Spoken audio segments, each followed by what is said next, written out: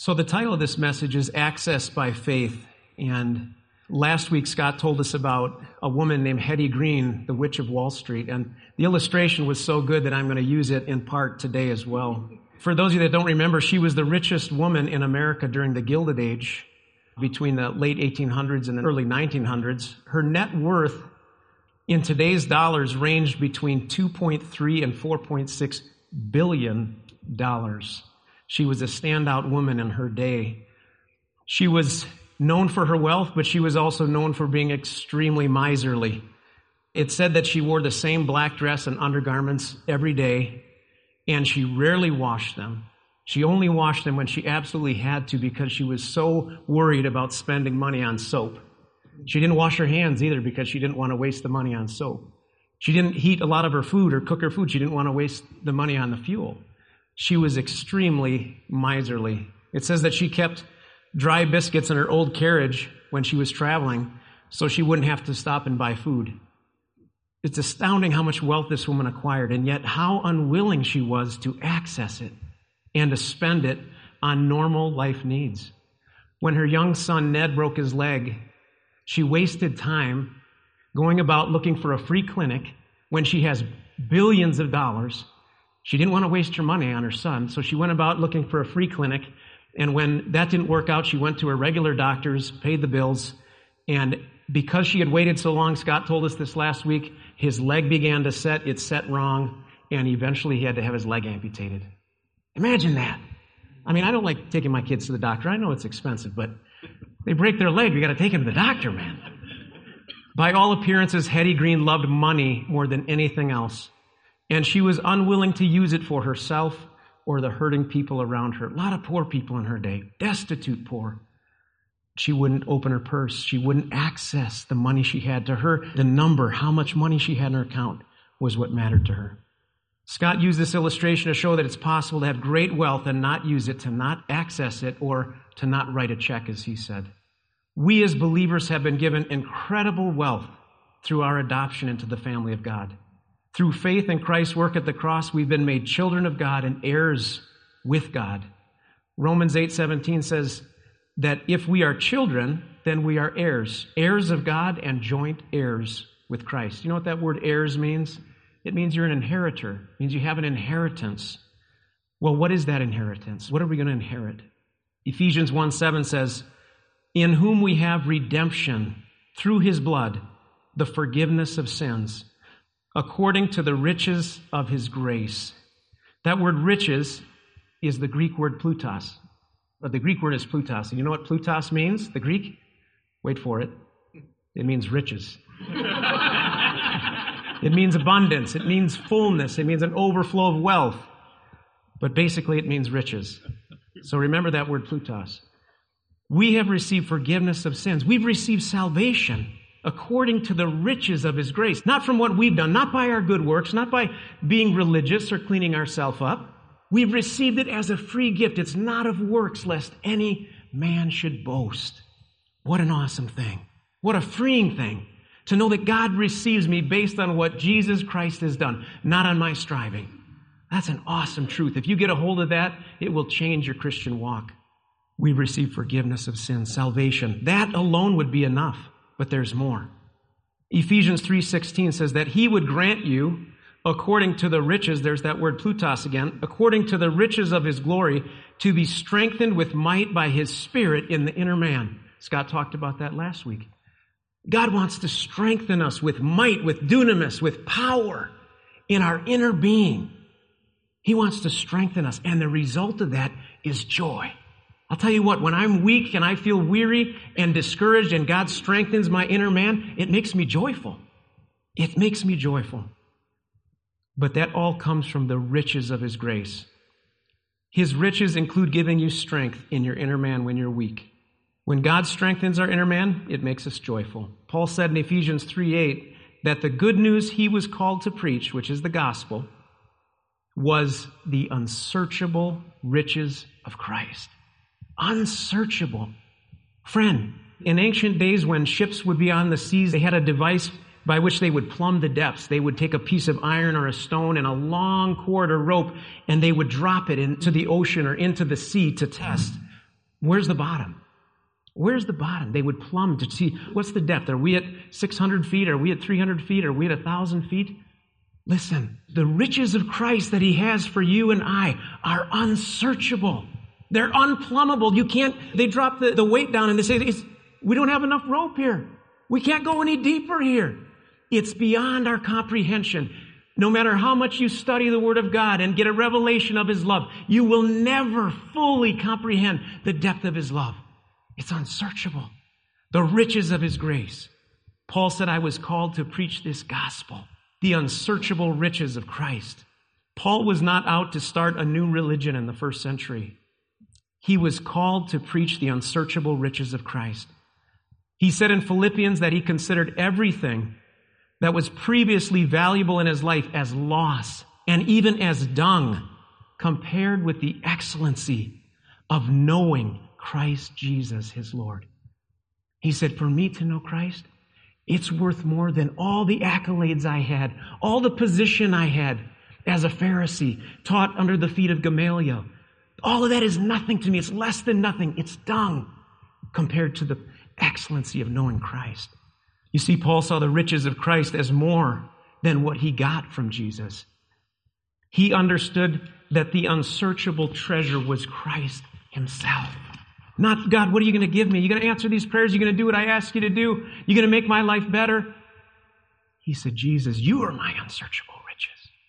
Remember what God said to Abraham? He said, Abram, I am your shield, your exceedingly great reward. What a great verse. God said, I'm your shield. I'm your reward, Abram. It's not what I give you. I'm going to bless you. I'm going to give you wealth. I'm going to make you a great man of faith. I'm going to bless your seed after you. Through you is going to come the line of the Christ who will be a blessing to the whole world. But Abram, I'm your reward. I'm your reward, not what you get from me. It says in Colossians 1:27, to whom God would make known what is the riches, Plutos, of the glory of this mystery among the Gentiles, which is Christ in you, the hope of glory. Christ in you. That's the riches. Jesus Christ himself. He is that great treasure. So if we truly have this treasure in earthen vessels, this incomparable treasure of God in Christ, why do so many of us live like Hetty Green, possessing the vast riches of God and yet going about in dirty clothes and eating stale biscuits? Because as one preacher said, we have as much of God as we want. I believe that's true. We have as much of God as we want. He's made himself completely accessible to us. And he says, come and get it. Come to me. I want to make you rich through the riches of my Son. You see, the treasure of Christ must be sought to be found. Jesus said, seek and you'll find. Knock and it shall be opened. The treasures of Christ are to be mine. The treasures of Christ, it says in Colossians 2:3, in whom or in Christ are hidden all the treasures of wisdom and knowledge. You see, the riches of Christ, they're hidden in him. Not like in the center of the earth where you can't mine them out. They're hidden so that the person who seeks with all their heart can find them, can tap them, can understand who he is and understand his heart through his Spirit. If the treasures of Christ are worth so much, would he lay them on the street for anybody passing by? Like, oh, look, the treasures of Christ. No, they have to be sought after. They're free, but we have to do some labor to find them, to seek him and find them. We learned in Ephesians that through him, we, both Jews and Gentiles, have access by one Spirit to the Father. I love that word, access. We have access by one Spirit to the Father, in that in whom we have boldness and access with confidence by the faith of him. Access. That means the treasure door is open, friends. Our part is to come. The Father tore the veil of the Holy of Holies when Jesus finished his work at Calvary. What was he saying? He's saying it used to be that one man, only the high priest who was specially selected by God and men, could come into my Holy of Holies, my presence, once a year. They could only draw near once a year. When Jesus died on the cross and he said, it is finished, God tore that thick curtain in two and he said, it's open. Guys, it's open for you to come. It's not just for Scott. It's not just for Bob. It's not just for this one or that one. It's for all. Come. Come. What a great thing. Access. Access. I wrote this. God has been working to sheathe the flaming sword which barred the sweet fellowship that God had with man in the cool of the day. Remember after the fall? God put an angel at the east side of the garden with a waving, flaming sword so that man wouldn't come back and in his sinful state eat from the tree of life and live forever in a sinful state. That must have broke God's heart because God enjoyed walking with Adam. God enjoyed those walks in the cool of the day when they would talk about everything. And when that flaming sword was there, that fellowship was broken. Man, God, that must have broke God's heart to have to do that. But he had a plan even before man fell, didn't he? He had a plan to send his son, foreordained before the foundation of the world, to die on a cross so that that veil would be torn, so that that flaming sword is no longer between you and God, so that God could say, come to me, into my throne room of grace by faith in the blood of Jesus. You know, the blood of Jesus does more than just make you legally right with God, legally clean from your sin. It also cleanses you from a guilty conscience. The blood of the bulls and the goats couldn't do that. The old sacrifices could not take away sins in that way, but the blood of Christ does. It takes away that pointing finger of guilt and shame. And friend, if you're still struggling with that today over sins that you've confessed and repented of, believe on the blood of Jesus Christ to take away your guilt. It's only your unbelief that makes you still feel that guilt and shame. Jesus' blood washes away your guilt, so you can come boldly into his presence and have fellowship with him. So you can become a partaker of his riches in Christ. Listen, God is not calling us like a master chides his dog who's gotten in the garbage. You know, I've got a dog. Some of you have dogs. I've got a terrier. It's a rat terrier. Beautiful dog, and mostly obedient, but sometimes he just does disobedient things, right? Gets up on the couch. He knows he's not supposed to be on the couch. And I call him over, Tenny, what are you doing? His ears go back and he slinks over to me, right? That's not how God is calling us. God is not saying, what are you doing? Where have you been? And we're like, oh God, I'm coming, Lord, I'm coming. No, God is lovingly calling us. Come boldly into my presence. Everything we need is there. 1 Corinthians 1:9 says we've been called into the fellowship of his Son. Do you ever wonder what's my calling as a Christian? There's lots of them in the scriptures. One of them is you're called into fellowship with his Son. God wants you to walk with Jesus. It's a wonderful calling. We've been called into fellowship with his Son. And it says, 1 John 1:3 says, truly our fellowship, or koinonia, is with the Father and with the Son. Guys, God wants us to walk with him. God hasn't called us to a dead religion where we come to church on Sunday, put in our time, do our duties, and look good, and then go out and just live our life and forget God. God has called us to a living relationship with him. He's called us to life from the dead. He's called us to be able to answer us and speak to us in everything that it pertains to us. Everything. I think that's great. I think that's awesome. We've been called to fellowship. What a privilege. If you have your Bible, my main text here is Luke chapter 10. We're starting in verse 38. It says, now it came to pass as they went that he, or Jesus, entered into a certain village. And a certain woman named Martha received him into her house. The kind and hospitable thing to do. And she had a sister called Mary, which also sat at Jesus' feet and heard his word. But Martha was cumbered about much serving and came to him and said, Lord, dost thou not care that my sister has left me to serve alone? Bid her therefore that she help me. And Jesus answered and said unto her, Martha, Martha, thou art careful and troubled about many things, but one thing is needful. And Mary hath chosen that good part, which shall not be taken away from her. Listen, Mary was a good believer, good follower of Jesus Christ. When Jesus came into her house, she invited him in. She started to work on preparing a meal.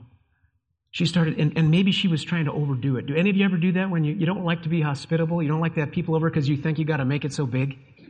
You got to make it so grand, and it's just so much work. You're like, oh, well, just forget it. Maybe that's why she was frustrated. We don't know. But she began to serve, and Mary, her sister, Jesus comes in and begins to teach. And Mary just comes and sits at Jesus' feet and begins listening. It says that Paul sat at the feet of Gamaliel, the Pharisee, the religious teacher. Paul would have given anything to be where Mary was, sitting at Jesus' feet, listening to his word, listening obediently, lovingly, attentively. Martha sees this, and she's going about doing her stuff, setting the table, and she's thinking, Martha, what are you doing? Why aren't you helping me? And she's putting all this burden on herself, and she's cumbered about, she's anxious, she's troubled in her mind, she doesn't have peace, she's serving God. I mean, she's serving the Son of God right there. But she's all agitated inside, she's turbulent inside, she's not at peace, she's not at rest, and she gets so anxious and frustrated that she actually bosses Jesus around. Right? Isn't that what she did? She came to Jesus, probably on the side, and said, Lord, do you not care that my sister has left me to serve alone? Does anybody ever say that in the church? Don't you care that I'm doing this all by myself? Doesn't anybody see that I'm cleaning the toilets? I'm serving in this ministry? Where's my help here? And then she says, bid her, therefore, that she come help me. Boy, that's being bossy to Jesus, isn't it? Jesus, you tell her to quit listening at your feet and come help me. And Jesus answered, verse 41, said unto her, Martha, Martha, you are careful or anxious and troubled about many things. I love this. Listen, but one thing is needful. The Greek word, it means necessary. One thing is necessary. One thing is needful. And Mary has chosen that good part, which shall not be taken away from her. Did you know that nowhere else in the Bible did Jesus say one thing is necessary? Nowhere else in the whole Bible. What was he talking about? What was he referring to?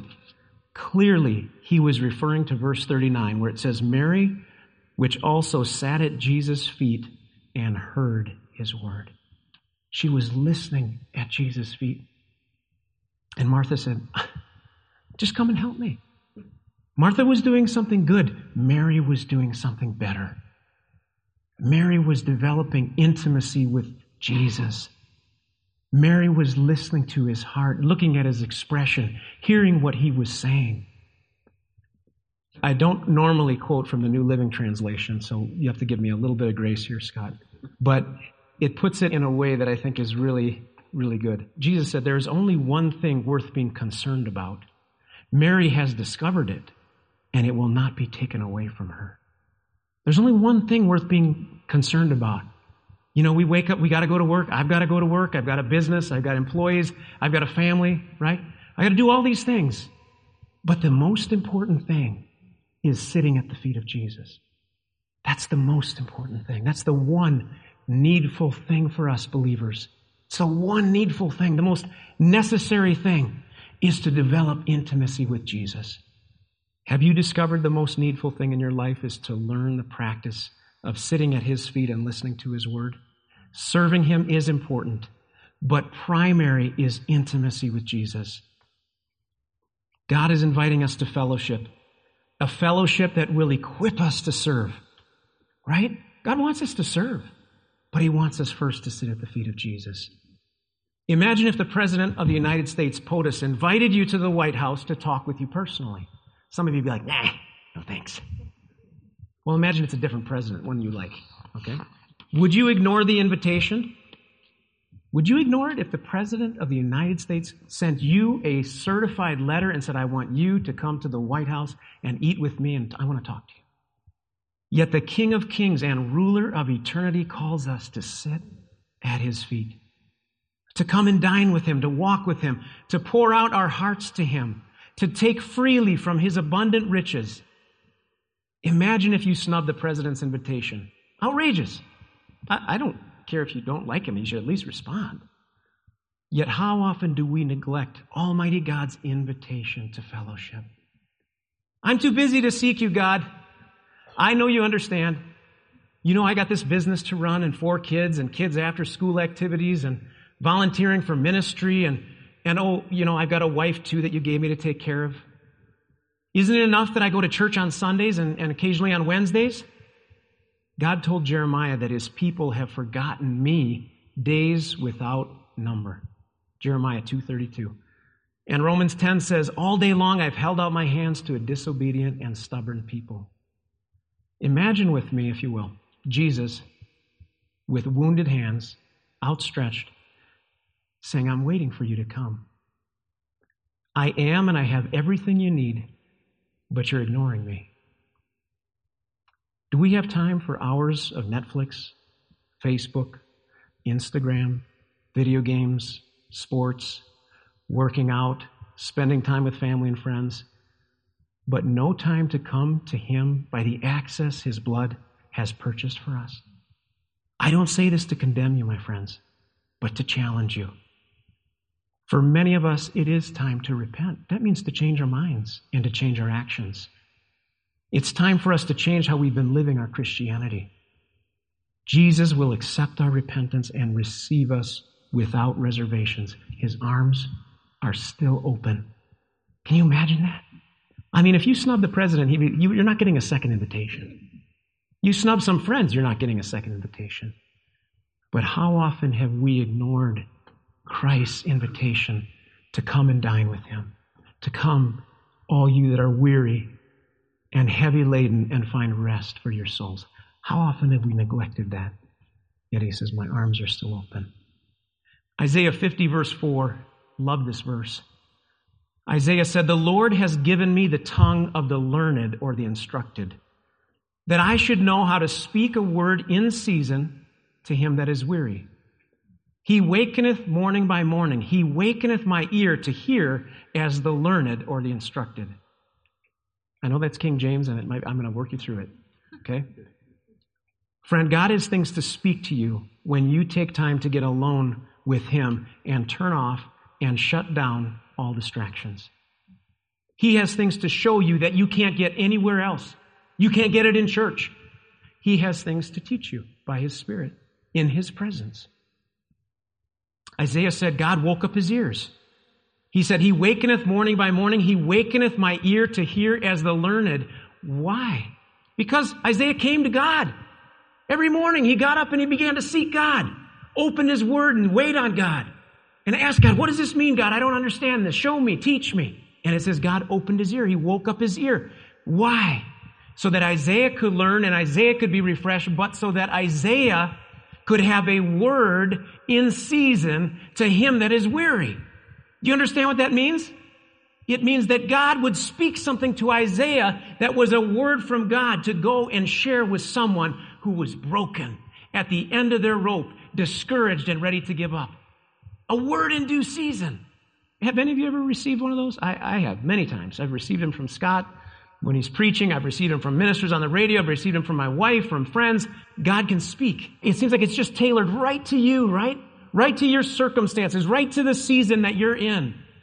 That's God speaking a word to you in due season. And God did that for Isaiah. Friends, God wants to do that through every believer in Jesus Christ. As you come to Him, it's not just for the ministers. It's for every one of us.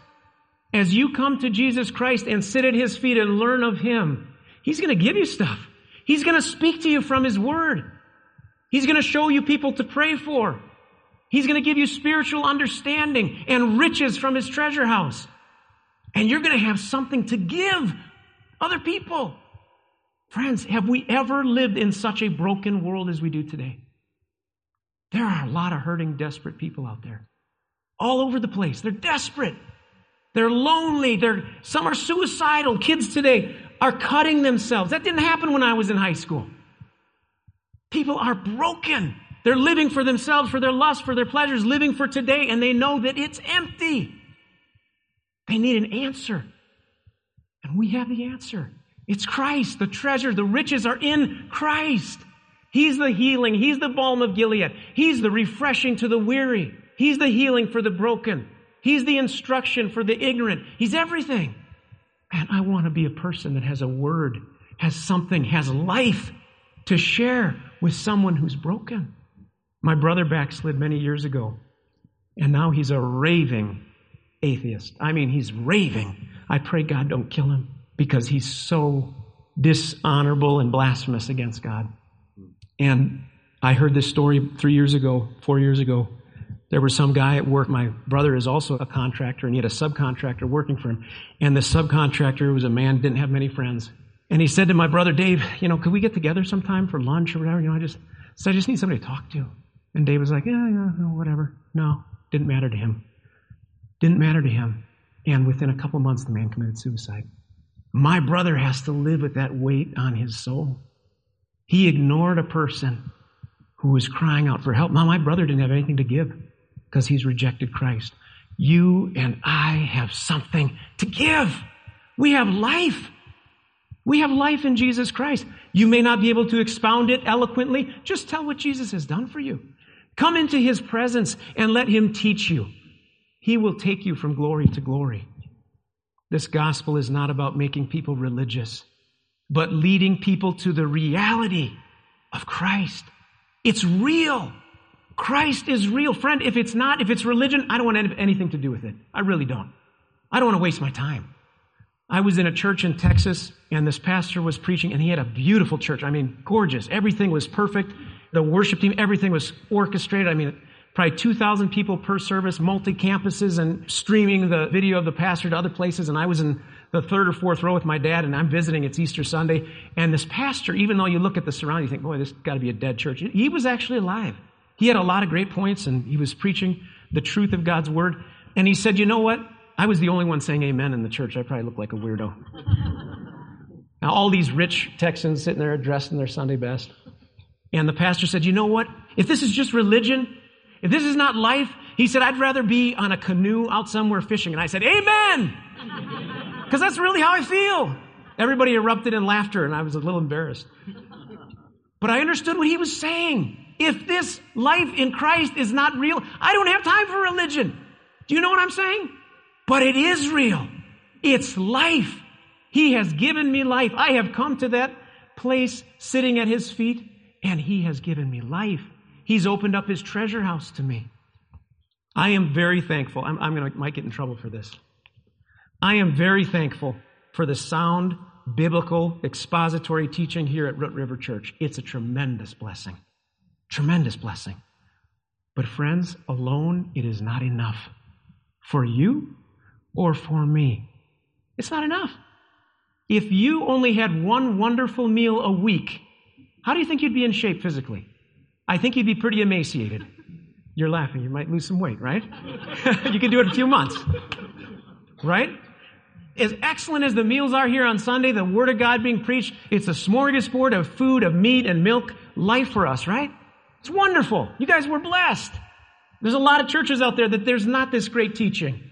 I know, I've been at some of them. And thank God for it, and it's going to continue. But you need more. And so do I. And Jesus says, come to me. I'm not going to leave you orphans. When I leave, He told the disciples, I'm going to come to you. I have sent my Spirit, the Parakletos. He's going to teach you all things concerning me. He's going to bring you into fellowship with the Father and with me. Right? I don't know about you. I typically, unless I'm fasting, I need to eat every day. Usually 3 square a day, right? Come to Jesus. He will feed you. He will nourish you. The best service for Jesus comes from intimacy with Jesus. If you don't have that life with God, that intimacy with Christ, you're just going to be like Martha. You're going to be irritable and, I'm serving God and I just love it. It's really great being on the worship team, right? You're going to be frustrated. You need God to come and refresh you, with Jesus refreshing you in His presence, speaking to you, teaching you, giving you energy for the ministry. Jesus Himself, the Son of God, often withdrew to solitary places. He at times pray all night, right? Why? Because He needed the life of God more than He needed sleep. We think, oh man, if I don't get my 8 hours of sleep, you're not going to like me in the morning. But Jesus often would pray all night. He would go aside from His disciples and seek His Father so He could be recharged in His Father's presence. If the Master did it, how much more do we need to do it? How does this look practically in everyday life? I want to encourage you to develop, if you don't already have it, a consistent quiet time or prayer closet where you get alone with God. You shut out all distractions and you feed on His Word and you develop your prayer life. And you listen to God. Be still and know that I am God. Listen, if the Holy Spirit is speaking to you, it's always going to line up with God's Word. God never contradicts himself. A quiet time or a prayer closet, an inner life sitting at Jesus' feet is not optional if you want to be strong and have life to offer the world. If you want to have something to offer the desperate, broken people that Jesus came and died for, you got to be alone with him. You got to seek him more than once a week, guys. I want to tell you something in your quiet time. If you begin to do this, if you don't already, you will draw things from your time with God that will bless you, and they'll bless others. God longs for fellowship with you and me. What a privilege. What an access. Listen, our access is not based on our worthiness, but on our trusting in the shed blood of Jesus. Psalm says that man at his best state is still vanity. On my best day, if I'm set aside a day, praying and fasting and seeking God and reading the Word, oh, hallelujah, praise God, I am still a vanity. I'm nothing. I'm still a human with a sinful nature, but God gives me his grace and says, I accept you on the merits of my Son, on my free grace. You can't earn it. Imagine if Hetty Green had used her wealth to bless others. Imagine if God could use you and I to fulfill our potential by our coming and drawing on his inexhaustible riches. Philippians 4:19 says, but my God shall supply all your need according to his riches in glory in Christ Jesus. All your need, according to his plutos, his riches in glory in Christ Jesus. Scripture tells us in 2 Peter 1:3, his divine power has given to us all things that pertain to life, that means this life, and godliness, through the knowledge of him that has called us to glory and virtue. His divine power, his promises have given to us all things that pertain to this life and to godliness. Listen, God is going to speak to you spiritually strengthening things. He's going to speak to you things from his word, but he's also going to guide you in the practical things of life. You know, it's not just this eye in the sky, fairy tale, fluffy bunny stuff. It's God saying, I want to be intimately acquainted with you in every area of your life. Your business, your family. Do you have decisions about your future, about going to college or not, or about taking this job or not? Get into that place of intimacy with Christ. God has given us all things that pertain to life and godliness. Let me tell you something. I run a business. I'm always praying. Not just my quiet time. I'm praying, Lord, what do I do with this problem? You know, because I have an intimate life with God, and it's not perfect, it needs work, but because I have that, the Holy Spirit speaks to me in things pertaining to my job. Aaron, I know you're crabby at that customer.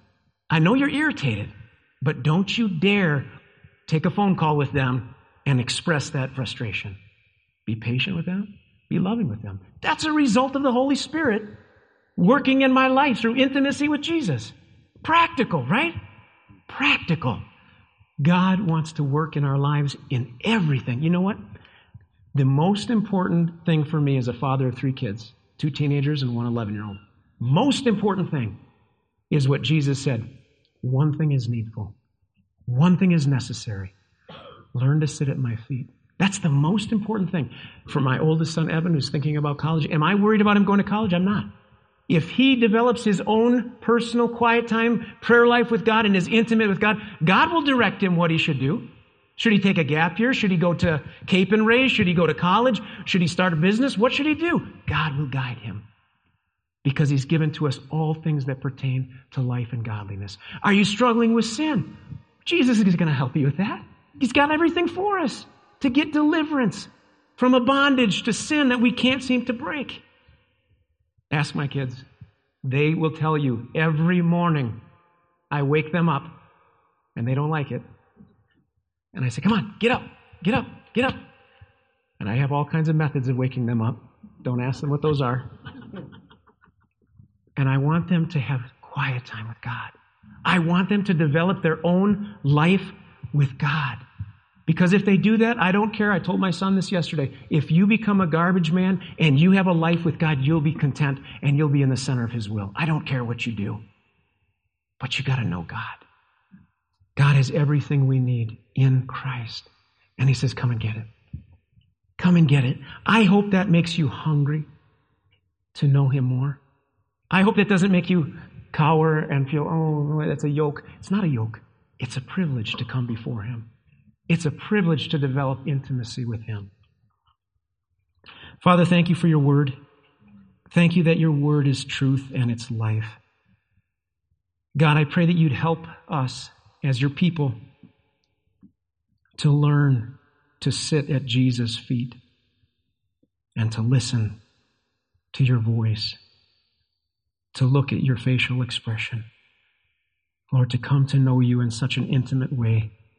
Lord, I heard a preacher say, God doesn't have favorites, but He does have intimates. If we seek you, Lord, we'll be part of that group of intimates, that group of people that you share your innermost thoughts with because we care enough to seek you, God.